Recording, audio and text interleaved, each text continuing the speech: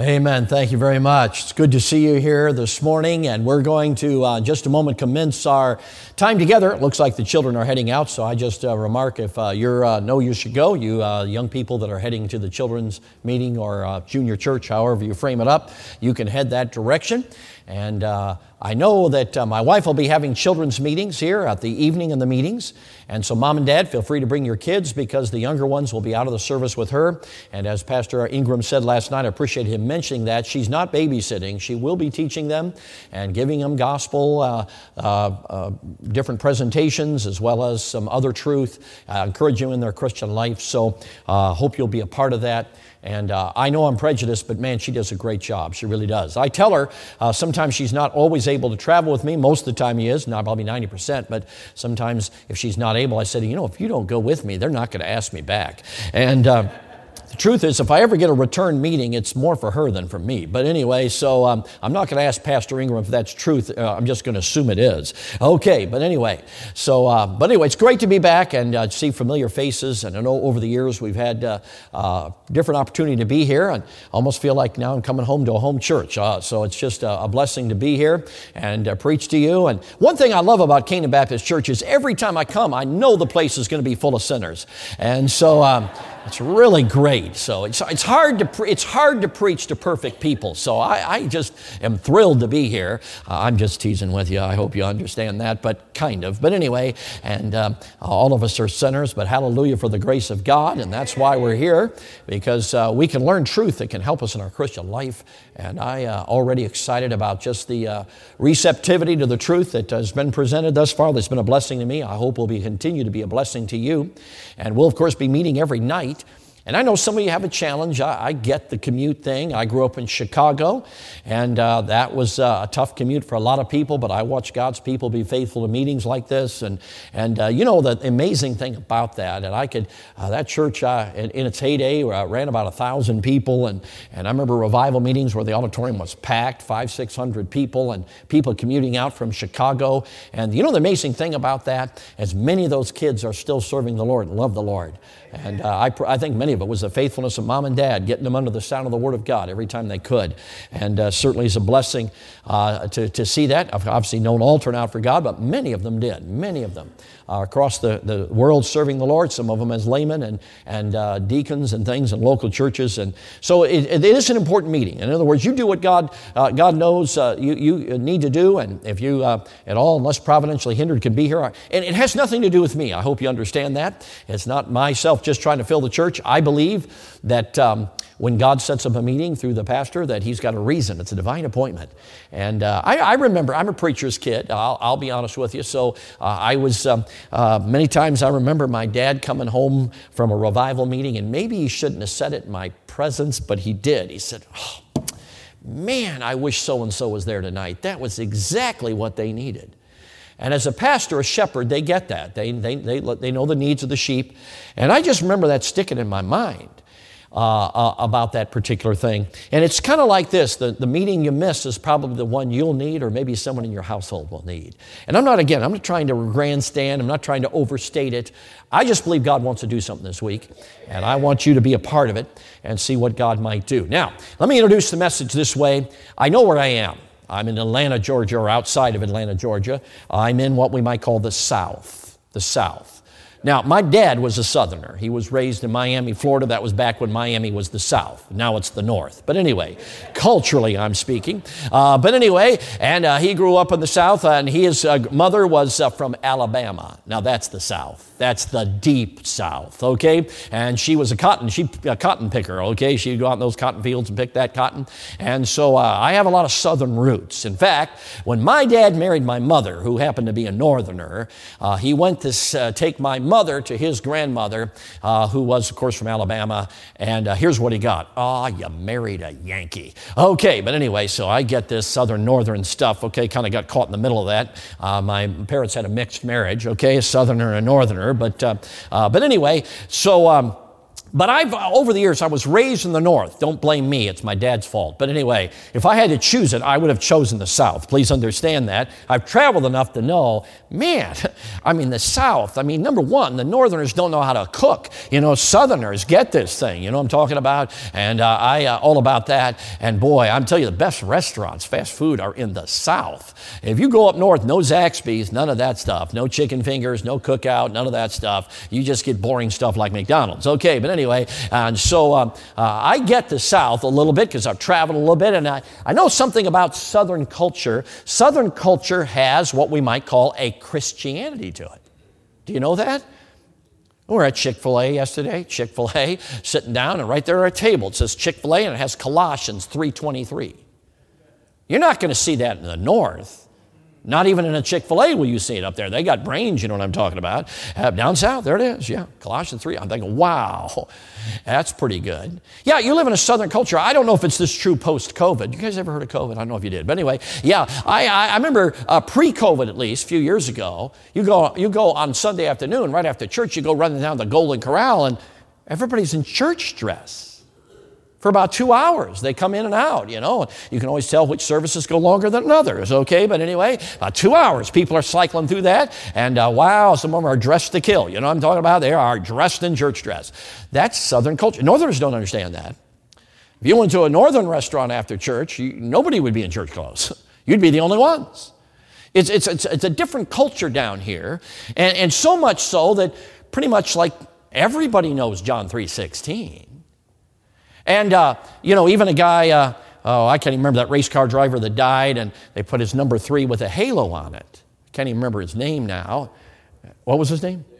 Dale Earnhardt. Okay, now I'm probably going to offend somebody, and I'm not trying to do it on purpose, okay? But I don't know if they should put a halo on his number. I don't know. Maybe he was saved, but he sure didn't live like it. Yeah, see, that's Southern culture, though. Now, I'm all for, gospel orientation, but did you know that it wasn't always that way? The number one religion in South Carolina at the Revolutionary War, you know what it was? The Anglican Church. Well, that's not true now. The number one denomination in the state of South Carolina is by far the Baptists, independent, and then denominational Baptists. They're all over the state of South Carolina, as they are all over Georgia. You understand that revival is what changed that. Revival swept through North Carolina, South Carolina, into Georgia, and I'm telling you, the remnants of that revival are seen even here 100 years later with the Christian culture. And everyone in this room who's lived in the South knows what I'm talking about. Even if you're not a Christian, if you're not saved, you know what I'm talking about. Now, here's the danger with cultural Christianity. If all you've got is cultural Christianity, you're in huge trouble. You need personal Christianity. See, it's not just an assent to doctrine or an assent, I believe in Jesus, or I believe in John 3:16. It is a personal relationship with Jesus Christ. And so what I'd like us to do this morning is we're going to start with having a revival meeting, but if you're going to have a revival meeting, please understand, you can't be revived until you've been vived. So let's just start at the very beginning and understand the gospel, because if all you've got is an understanding of Christian doctrine or a basic understanding and say, I'm a Christian, I'm not talking about that. I'm talking about being born again. Born of the Spirit. And so I want us to go, if you could please, to Romans chapter number 6, verse number 23, another one of those very familiar verses. And I'd like us just to consider this important matter of whether or not your Christianity is culture or whether it is personal. This passage of Scripture is going to help us, and so we'll walk through this passage of Scripture. And you might say, well, preacher, there was a day I walked an aisle, and there was a day I prayed a prayer, and I filled out a card, and 2 weeks later I'm baptized. So am I not a Christian? Can I say this something? The aisle doesn't save you. The prayer doesn't save you. The card doesn't save you. Certainly the baptismal waters doesn't save you. Jesus does. Now, when you walked that aisle and prayed that prayer and filled out the card, you believed in Jesus, you're saved. But it wasn't the aisle, the prayer, or the card that saved you. It was dependence on Jesus that did. Jesus saved you. See, cultural Christianity gets that wrong sometimes. How many people walked an aisle, prayed a prayer, and had no dependence on Jesus? They were going through the motions. It was their religious ritual, so to speak. That's not what saves you, friend. And so let's just spend a moment and let's just review what the gospel is. So I've entitled a message, it's kind of a little more of a blunt title, but are you ready to die? Are you ready to die? It's like this, friends. None of us in this room want to die, but there's coming a day outside of the rapture of the church. Every single one of us is going to meet that day. And I'm going to ask you a question. Are you ready? Are you ready to meet God? Because cultural Christianity won't do much for you that day. Jesus will. Amen. A set of doctrines, my friend's not going to do it. It's Jesus Christ and the fact that you have believed that set of doctrines and depended upon the person of them. So let's go to Romans chapter 6 and verse 23. It says, for the wages of sin is death, but the gift of God is eternal life through Jesus Christ our Lord. It was in the spring of 1996. Our evangelistic team was in a small Christian school in the state of Connecticut. Remember, it was a very small Christian school, so we have 3 rally nights, and of course we go out in the community and we invite area teenagers who do not know the Lord. We invite them to come to our rally nights, and we have big competitions, and some of you have seen the War Cola Clash, so you know what I'm talking about. And it was the very first night, and a Christian school is probably, I don't know, 25, 30, I don't remember. It wasn't very big, and so not many of them were, they all came, but they were the small part of the crowd. But that first night, I remember about 125 teenagers showed up. Most of them came walking over from a rough section of town. And I remember that night when I got up to preach the gospel, I thought to myself, I wonder how this is going to go. And I remember I started to preach the gospel, and all I can tell you this is the Holy Spirit of God came down in that crowd, and He quieted that crowd. You could have heard a pin drop. I remember going through the gospel and thinking, wow, somebody's been praying. I remember I came to the very end, heads were bowed, eyes were closed. I said, if you're a hell-bound sinner concerned about your soul, raise your hand. I mean, a lot of kids raised their hand, way more than I thought would. Then I said, okay, if you're sick of your sin, want Jesus to wash it away, you want to get saved, I said, you head to the back. Wow, most of them guys, but a large percentage of the crowd headed to the back. I remember walking into the room where the young men were, and I took a quick assessment. I realized we had not prepared for that kind of response. I quickly left the room, went out to our vehicle, got some things I needed, and I was making my way back through the hallway, and the meeting had been dismissed, so now it was crowded. I need to get back to that room quickly. And I'm making my way through the crowded hallway when all of a sudden a young man stopped me, 17 years old. His name was Jeff. He said, hey, preacher. He said, what you said tonight got through to me. I remember the very first thing I thought. I said, are you saved? He said, no, I'm not. I said, you're going to be back tomorrow night? He said, yeah, I'm going to be back tomorrow night. I said, okay, man, I'll be praying for you. That's all the time I had to talk to him. Found out his name was Jeff. I said, Jeff, I'll be praying for you. I remember I had to head back to the room. Literally, young people were waiting for someone to open a Bible and show them how to be saved. Remember the next night, Jeff showed up, and so did about 125 kids. And that night I got up to preach, and it was a little different than the first night. It was one of the mysteries of spiritual warfare. It was much more of a battle. But although there was distractions going on, every time I looked at Jeff, except for once, every time he was plugged in and listening. That night he did not respond either. It was the final night of Friday night, and Jeff showed up about 30 minutes early, and he walked up to me and said, hey, preacher, he said, when I was 12 years old, I became an atheist. He said, I have been an atheist all the way up until this week. He says, no, man, hey, he said, I don't know. I said, Jeff, got a question for you. God doing something in here? God working on you? I'll never forget his answer. He said, yes, he is. I'm thinking to myself, he's not an atheist anymore. God's working on him. I said, Jeff, let me urge you tonight when the invitation's given, I beg you to respond. I didn't feel led right there to pull the net at that time. Remember that night we were preaching outside in our campfire service, and Jeff was seated up on the top of a row of a small aluminum bleachers. I gave the invitation, you want to get saved, trust Jesus, wash your sins away, just come off the bleachers and head down to the building. And Jeff swung his legs along the back side of the bleachers. It wasn't too far, dropped down about 3 feet, and walked into the church, and the pastor of the church led Jeff to Jesus Christ. And Jeff the atheist became Jeff the believer in Jesus Christ. Man, I wish, this was back before cell phones, and I know many of you Gen Zers are freaking out with that comment, but back before cell phones, I wish I'd have taken a picture of Jeff, because he was smiling from one ear to the other. He was so pumped. He said, preacher, he said, I'm going to be here on Sunday morning. I fully expected him to keep his promise. But on Sunday morning, I'm going to tell you, Jeff wasn't in church. I'm going to tell you why.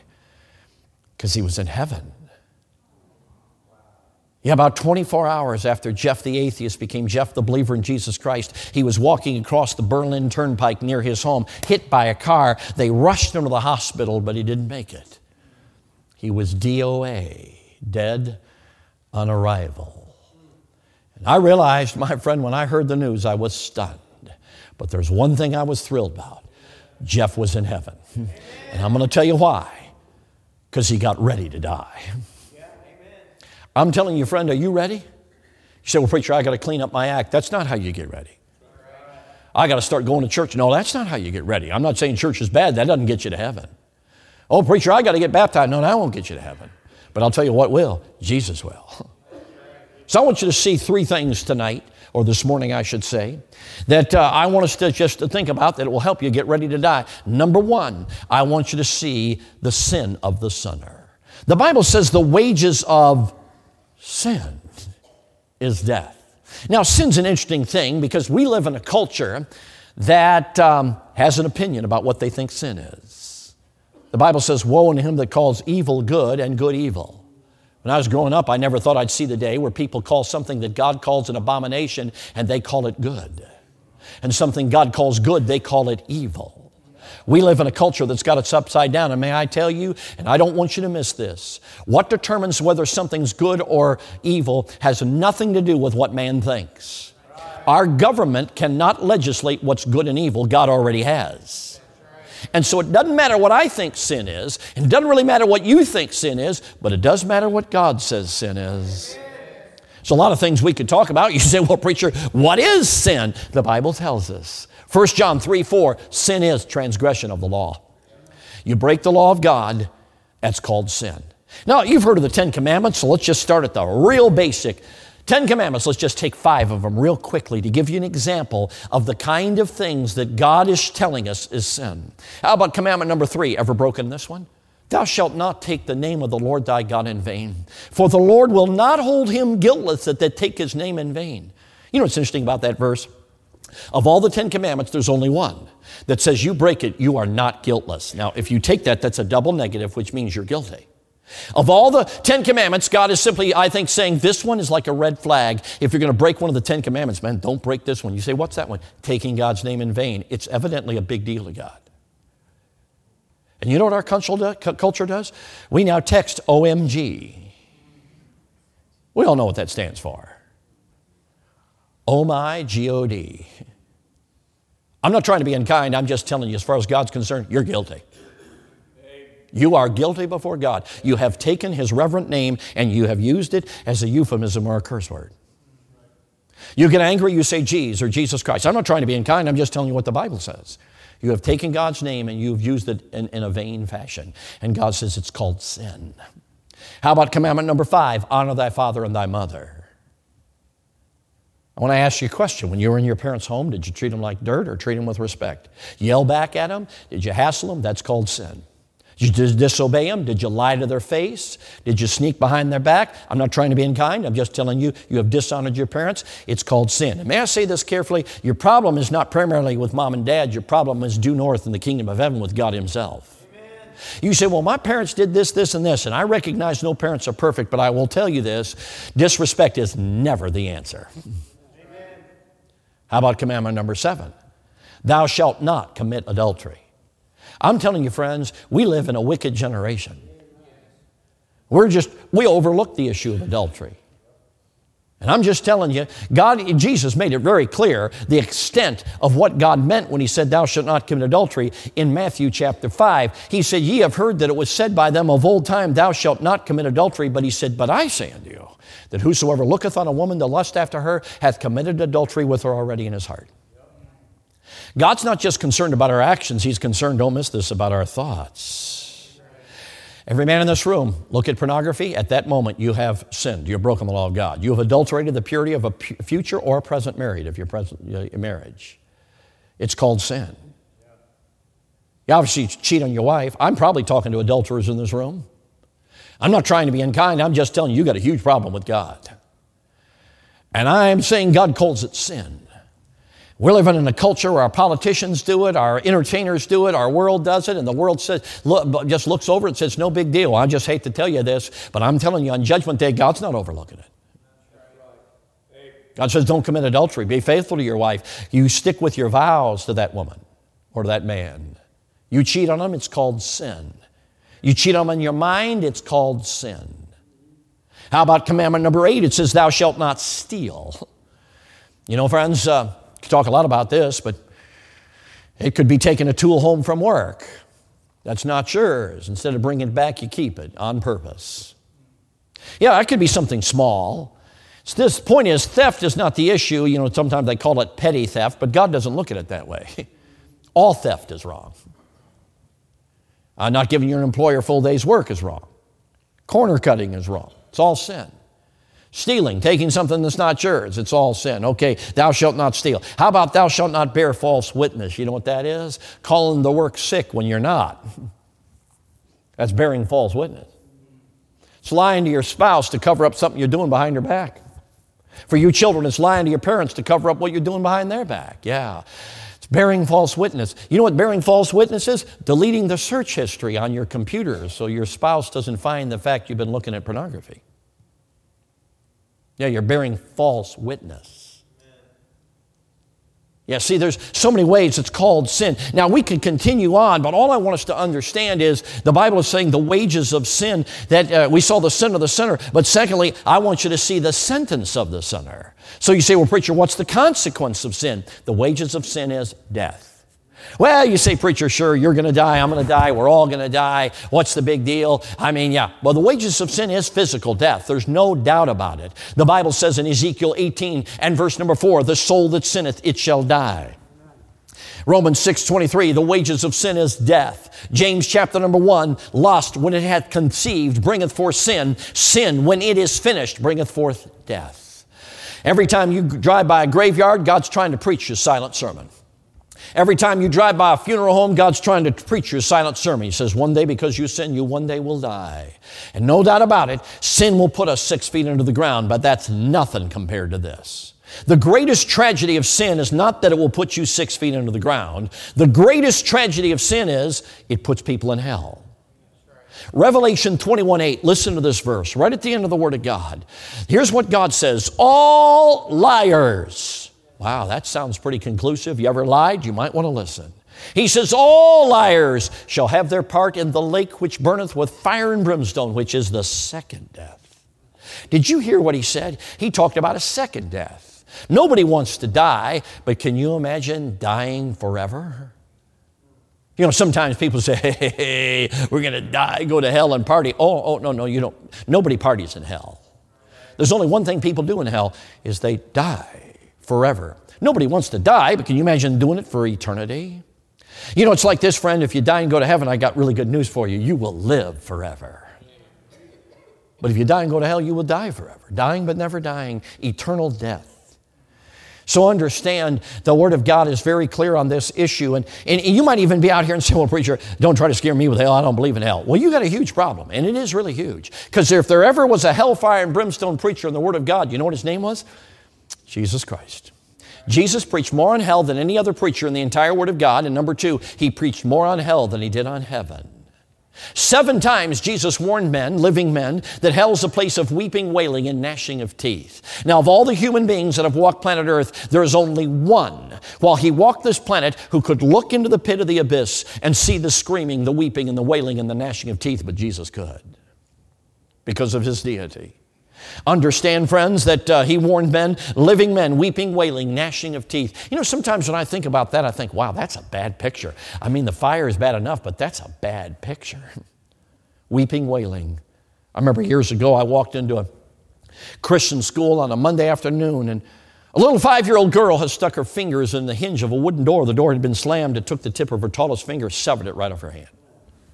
There's a trail of blood to the restroom. I could see the trail of blood, and through the paper-thin walls, I could hear that little 5-year-old girl looking at her mangled hands, screaming. That night, as I preached to the young people, I thought, man, that's nothing compared to hell. But I could not get that girl's screams out of my mind. I thought, that's nothing compared to hell. Weeping, wailing, gnashing of teeth. You know, when I think of gnashing of teeth, it's really something we're familiar with, but we just don't think of it in this realm because most of us have not reached this high level of pain. But I don't know if this has ever happened to you. Get up in the middle of the night, maybe get up to use the restroom, and you forget about the stupid coffee table. You ever done that? Hit your shin. What do you do? Because it hurts. Civil War, I'm told they often had to do battlefield operations to save soldiers' life without painkiller. It's almost unthinkable in our modern world. Literally with saws, cutting limbs off. You know what they would do? They'd put a bullet or a rag in the man's mouth. Have you ever heard the phrase, bite the bullet?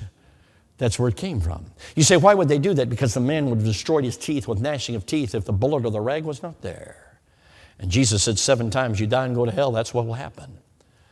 Gnashing of teeth. You say, preacher, why do you think Jesus said that? Because he doesn't want you to go there. For God sent not his Son into the world to condemn the world, but that the world through him might be saved. Can I say this carefully? Jesus didn't come here to send people to hell. He came here to keep people out of hell. But nonetheless, friends, understand it's an awful place. I remember several years ago, there were 2 young ladies in a small vehicle.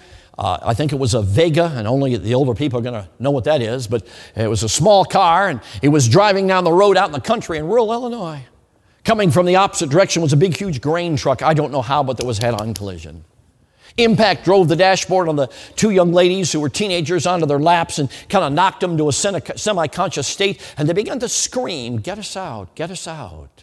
The driver of the grain truck got out and tried to pull the girls out, but he couldn't get them out. Their legs were pinned to the dashboard. And the farmer nearby heard impact, called 911. He too came out, tried to pull they couldn't get them out. Their legs were pinned to the dashboard. Finally, the men had to wait for the emergency units. They knew they could do more. They moved away from the vehicle just in case, and sure enough, the car exploded into flames. When they did, the screams and the cries intensified until finally everything was quiet. Now, you please understand, they witnessed a terrible tragedy. I'll be honest with you, I would never want to watch somebody burn alive. Never. But the pastor of the church where those 2 young ladies attended, who was also an EMT in the area, told me later, he said, Brother Van Gelderen, not many people know this. Because I'm an EMT, I happen to know that both of those men arrived on the accident, perfectly sane men. But he said, I happen to know both of them had serious mental problems the following year, even having to go in mental institutions to receive help.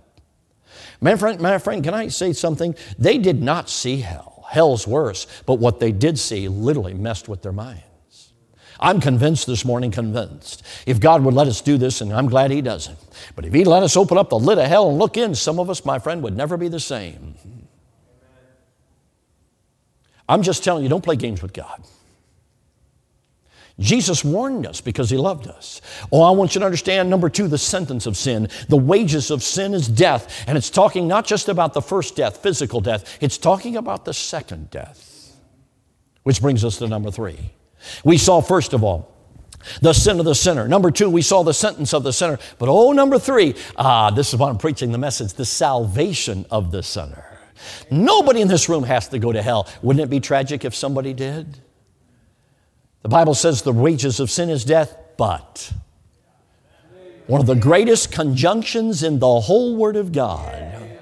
The wages of sin is death, but the gift of God is eternal life. Isn't that interesting that God contrasts a wage with a gift? We all know the difference. We know what a wage is. A wage, friends, is when somebody earns it. Yeah, we get a wage. For you teenagers out here, let's imagine your next door neighbor came over and said to you, hey, mow my lawn and I'll give you $50. Well, you get all excited, go out there, here's a way to get some money. And so you're going to maybe take you 2-3 hours. You get out there, you mow it up, trim it up real nice, walk up to his door and said, I finished the lawn, kind of inferring $50. You know how that goes. He looks at you, oh, by the way, I was just joking about that $50. You'd be ticked, wouldn't you? I earned that money. That's my money. It's my wage. Oh, we get earning. May I say this? You tell a dirty joke? Yeah, you're earning hell. Yeah, you laugh at the dirty joke, you're earning hell. It's the wages. When you and I sin, friends, or look at filth, or we go out and get involved in sin, what we're doing is we're earning sin. But God contrasts that with a gift. You can't earn a gift. You can't work for a gift, can't even buy a gift. The only way then it ceases to be a gift. How do you get a gift? You take it because somebody else paid for it and they're giving it to you. And the Bible says the gift of God, now what kind of gift does God want to give us? Is eternal life. Oh, you say, preacher, I don't want that gift. I don't want to go to hell. How do I get the gift of God, eternal life? Boy, I really want that gift. I mean, if he's going to give it to me and I don't have to earn it because I couldn't, how do I get the gift of God? And well, keep reading. It says, the gift of God is eternal life through Jesus Christ our Lord. Well, you say, preacher, how do you do that? Okay, let me take a couple of steps back and use a verse for time's sake. Don't turn, but 1 John 2 and verse 2 says, and he, talking about Jesus, is our propitiation. It's a big word, isn't it? It's a great word, so we're going to talk about it in a moment. Stick it in your back pocket. We're coming to it. It says, and he, Jesus, is our propitiation for our sins. And not for ours only, but for the sins of the whole world. Wow. What in the world is propitiation? Because it's for my sin. It's for the sins of the whole world. What is propitiation? Oh, propitiation is this. It's the fact that Jesus has taken your place. He's the substitute. And in your place, don't miss this, he has satisfied the wrath of God. Can I say something that's going to be hard for you to hear? God is angry with the wicked every day. You say, preacher, how do you know that? Because I just quoted Scripture. God's angry with the wicked every day. You tell a dirty joke, you just treasured up the wrath of God. In fact, Romans 2 and verse 5 puts it this way, but after thy hardness and impenitent heart, or unrepentant heart, treasure us up unto thyself wrath, against the day of wrath and revelation of the righteous judgment of God. Every time we sin, we treasure up the wrath of God. Lie a little bit over here, white lie here, treat our spouse like dirt, maybe go out and look at filth or lie here. We treasure up more wrath. The only problem is one day we're going to die, and at judgment day that wrath will be poured out. And will evidently be that which determines the measure of judgment someone receives in hell. Now, most people don't think about this, but did you know there's degrees of judgment in hell? Not everybody tonight or this morning is suffering the same measure of judgment in hell as others. Say, how do you know that? Well, Jesus said to the Pharisees, ye shall receive greater damnation. That's comparative. He said to some cities, it's going to be more tolerable in the day of judgment for you than it is for Sodom and Gomorrah. Well, that's comparative, more tolerable. In Revelation 20, at the great white throne, he says, you're going to be judged according to your works.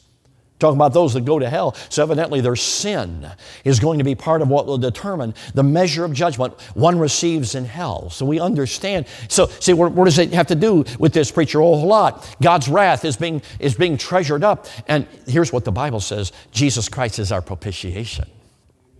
So 2,000 years ago, when Jesus was nailed to a cross, something happened. And here's what happened. Don't miss this. Isaiah 53. The Lord, that's God in heaven, laid on him, that's Jesus Christ, the iniquity of us all. My friend, that day God took your sin, and he took my sin, and he laid it on Jesus Christ. Then God took his wrath toward your sin and mine, and he poured out his wrath on your sin and mine. But I wasn't there, and you weren't there, but Jesus was. And the Bible says in 1 Peter, he suffered for our sin, the just for the unjust, that he might bring us to God. And that day, my friends, you have to understand Jesus became the propitiation, the one who in your place satisfied the wrath of God. And he is the only one in the universe who can keep you out of hell. He's the only one. Because he paid the awful price. I don't understand it all, but I do see what it says. He's the propitiation for our sin, for your sins, and for the sins of the whole world. The only place anybody can get saved is through Jesus Christ. He paid the awful price. Maybe this illustration will help. Many years ago during the Civil War in the state of Missouri, I can't remember which side was which, but one of the sides had some what they call bushwhackers. And bushwhackers were what we would call today modern-day guerrillas. Guerrillas. They're people who are fighting a war, but they're not in uniform. And the other side captured them and put them on trial, military trial, found them guilty of espionage, and they were sentenced to die by the firing squad.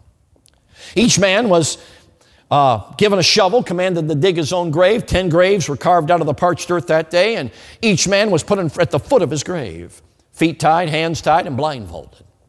10 riflemen were chosen, and at open range, they were to fire one bullet. Of course, that's all they had at that time. One at a time, they fire the bullet in the forehead of the traitor, and their bodies would fall backward into the grave, and they'd push the dirt over the bodies and move on. All 10 men were lined up, and the commanding officer, I imagine, is a cold, steel-nerved, soldier-like man, probably done this many times. He's pacing back and forth. Okay, men, raise your rifles. 10 rifles went up, aimed at 10 condemned men. He said, okay, men, raise your rifles. Ready, aim. Before he could utter the word fire, into the range of fire ran a teenage boy, wildly waving his arms. History remembers his name. His name was Willie Lear. And just a teenager, I think 16 years old. wildly waving his arms and saying, "Stop, stop everything." The commanding officer immediately turned to the men. "Men, put your rifles down." He rebuked the boy, but Willie would not give up. He come running up to the commanding officer. He said, "Sir," he says, "you see that man over there?" He points to one of the 10 condemned men. He says, "That man has a wife. He has kids. You can't let him die." The commanding officer looked at him and said, "Son, he's committed a crime. He's going to die." The teenage boy says, "Sir, I'm a Christian. If I die, I'm going to heaven." He said, "I don't have no kin." He said, "Would you let me die in that man's place?" The story becomes a little vague here. We're not sure if he goes back and checks with commanding officers or reads law books, but he does come back with an answer. He comes up to 16-year-old Willie Lear and he said, "Son, according to the laws of the land, I can't stop you. If you're willing to take his place and he is willing to let you, my orders are for 10 men to die." You can imagine that day as that 16-year-old boy looked up and said, "I'll do it." And went over to that man, took the rope off that man's hands, put it on Willie's hands. Took the rope off that man's feet, put them on Willie's feet. Took the blindfold off, put it on Willie's eyes. Now there were 9 men and 1 teenage boy before the firing squad. 9 men paying the price for their sin and 1 who was the substitute to satisfy the wrath of the sentence. You can imagine that day. That commanding officer probably wanted to hesitate, wait, hoping something would happen, but finally he could wait no longer. "Okay, men, raise your rifles." 10 rifles went up, aimed at 9 men, 1 teenage boy. "Okay, men, raise your rifles. Ready, aim, fire." 10 shots rang out that day. 9 men, 1 teenage boy fell backwards into their graves, dead. The soldiers came and hurriedly pushed the dirt over the dead bodies, and the story is told that that man, whose life had been spared, came back that night with bare hands. He clawed the loose dirt, came down to the lifeless body of that teenage boy. He took him elsewhere, buried him, put a tombstone there. And the story is told that time and again, he would come often with tears streaming down his face to pay homage to the teenage boy who was his substitute that satisfied the wrath of the sentence. One day, my friend, Jesus Christ in eternity saw you and me on the firing squad of God's justice. He knew as sinners we were condemned to hell. He knew the moment we died, we'd drop into hell. And Jesus Christ came down and said, "I'll take his place." But the only question, friend, is, will you trust him to do it? He's not going to force it on you. "Whosoever believeth in him should not perish but have everlasting life." Maybe this verse will have new meaning because many of you know this verse. Hopefully you'll never see it the same. John 3:36. "He that believeth on the Son hath everlasting life." Tonight, if you'll believe, this morning, believe on Jesus, depend on him like a drowning man trusts a lifeguard. God says you'll have everlasting life just by trusting him for it. "But he that believeth not shall not see life, but the wrath of God abideth on him." See that verse, friends? If you don't trust Jesus to be your propitiation, God's wrath is still over you. All you got to do is die and it's poured out. But don't blame God. You can stiff-arm Jesus Christ. God didn't make you a robot. But if you stiff-arm him, friends, you will face the judgment of God without a propitiation. Hallelujah, friends. I'm trusting Jesus to be my propitiation. I know I'm a sinner better than anybody in this room, and you know you're a sinner better than anybody in this room, but hallelujah, Jesus Christ stood in my place and suffered the wrath of God that I ought to have taken. And I'm trusting him to be the propitiation for my sins. Are you? Oh, I'm telling you, friends, perhaps this illustration will kind of wrap it up on you're ready to die. You're not ready to die until Jesus has become your propitiation. I'm not asking if you grew up in a Christian home. I'm not asking, like I said earlier, if you've walked an aisle, prayed a prayer. I'm not asking you if you go to church somewhere. I'm asking you, has there ever been a day as a hell-bound sinner you trusted Jesus to wash your filth away and give you eternal life? Because nobody comes to the cross proud. There's only one way to the cross, and friends, that's bowing. In humility and need, saying, "Jesus, I'm a sinner going to hell. Jesus, save me." And you know what? He will. He will. I remember several years ago, I was in Cornville, Arizona. A young pastor was there. I was young at the time, but the pastor was younger. I remember one day he said, "Brother Van Gelderen, I feel led of the Lord to tell you a story. Maybe you can use it." From time to time over the years, I've used this story. He said one night, he said there was a revival meeting, and the Southerners particularly understand revival meetings. He said there was a revival meeting in a small country church. The evangelist was preaching that night, and as he was preaching, he looked out on the crowd, and he saw a teenage boy he'd never seen before. Well, as he preached, he got burdened, thought maybe the boy doesn't know how to be saved, and he kind of directed his message toward the gospel, and men are sinners, hell-bound. Jesus loved us, died on the cross, shed his blood. You trust him, he'll save you. Went through the gospel, finished the message, and he gave the invitation, but the boy didn't respond. Finally, the preacher felt like he had to close it down. He went to the back door. You know how an old country church is, one way in, pretty much one way out. Preacher sat there at the door as people went by, thanked him for coming that night, and out of the corner of his eye, he saw that teenage boy approaching him, and it was like the Spirit of God quickened his heart and said, speak to that boy. Grabbed his hand, looked down in his eyes. He said, young man, he said, can I ask you a question? He said, are you a Christian? Teenage boy looked up and said, no way, preacher. I'm not a Christian. The preacher looked down, son, wouldn't you like to trust Jesus Christ? Know your sins are washed away and you're a true Christian? Then he looked up and said, no way, preacher. I get too much living to do. With that, he walked out the door. Went down the steps of that old country church, and it was all prearranged. Car pulled into the parking lot full of some of his buddies. He jumped in the car, left the parking lot, probably tires squealing, and went down to the edge of town to go to McDonald's. They evidently got out, went in, and it was reported later that this young man ordered a hamburger, French fries, and a large Coke. Perhaps I can see them in my mind's eye coming out of McDonald's holding their Coca-Cola glasses and jumping in the car, and unfortunately, as teenagers sometimes do, he left town and began to speed along some of the country lanes. It's not flat land like a farming community. It was more rolling hills like I'd think of in Pennsylvania or West Virginia or something like that. As they began to kind of going up and down too fast really for what they were doing, they crested the hill. And when they did, everybody in the car saw it. They were coming in on a rural railroad crossing, but they saw a huge beam racing through the darkness, and they recognized it as the late night express train. The driver of the car literally had a split-second decision. Either he had to literally stand on those brakes and try to stop the speeding car before the speeding train, or he had to try to beat the train. I don't know. Was he on something? I don't know. Did he think it was the only thing he could do? I don't know. Was he in a gambling mood? But I will tell you this. The pedal went down to the metal. And when it did, there was no turning back. I imagine all the laughter in the car stops now. All the making fun of the preacher, making fun of God, it all stops now. Everybody's looking at that beam. Are we going to make it? Are we going to make it? You can imagine that car began to shake as it reached the top capacities of its speed. Are we going to make it? Are we going to make it? There was a massive explosion. And all 4 young men died on impact, including the young man who looked up in the face of a concerned preacher and said, no way, preacher. I got too much living to do. Little did he know his living did not consist of 50 years. It consisted of less than 50 minutes. And I say this as carefully as I know how. I say it as clearly as I know how. He was not ready to die. And there's people in this room that are not ready either. What will you do with Jesus Christ? Could I ask every head bowed, please, and every eye closed? Heads are bowed, eyes are closed. Would you just stand to your feet right where you are? Just right where you are, stand to your feet. Just stand right up, right where you are. I've got a very important question here for everybody just to take spiritual inventory just for a short moment. But how many here this morning would say, preacher, if I died right now, I know I deserve to go to hell, but I know I'm going to heaven, not because of anything I've done. Because one day as a hell-bound sinner, I trusted Jesus to be my propitiation. And He satisfied the wrath of God in my place. And I'm so grateful He is my propitiation. That's you. Put your hand right up there as a testimony of the almighty grace of God. Thank you very much. You put your hands down. That wasn't for me. That was for you.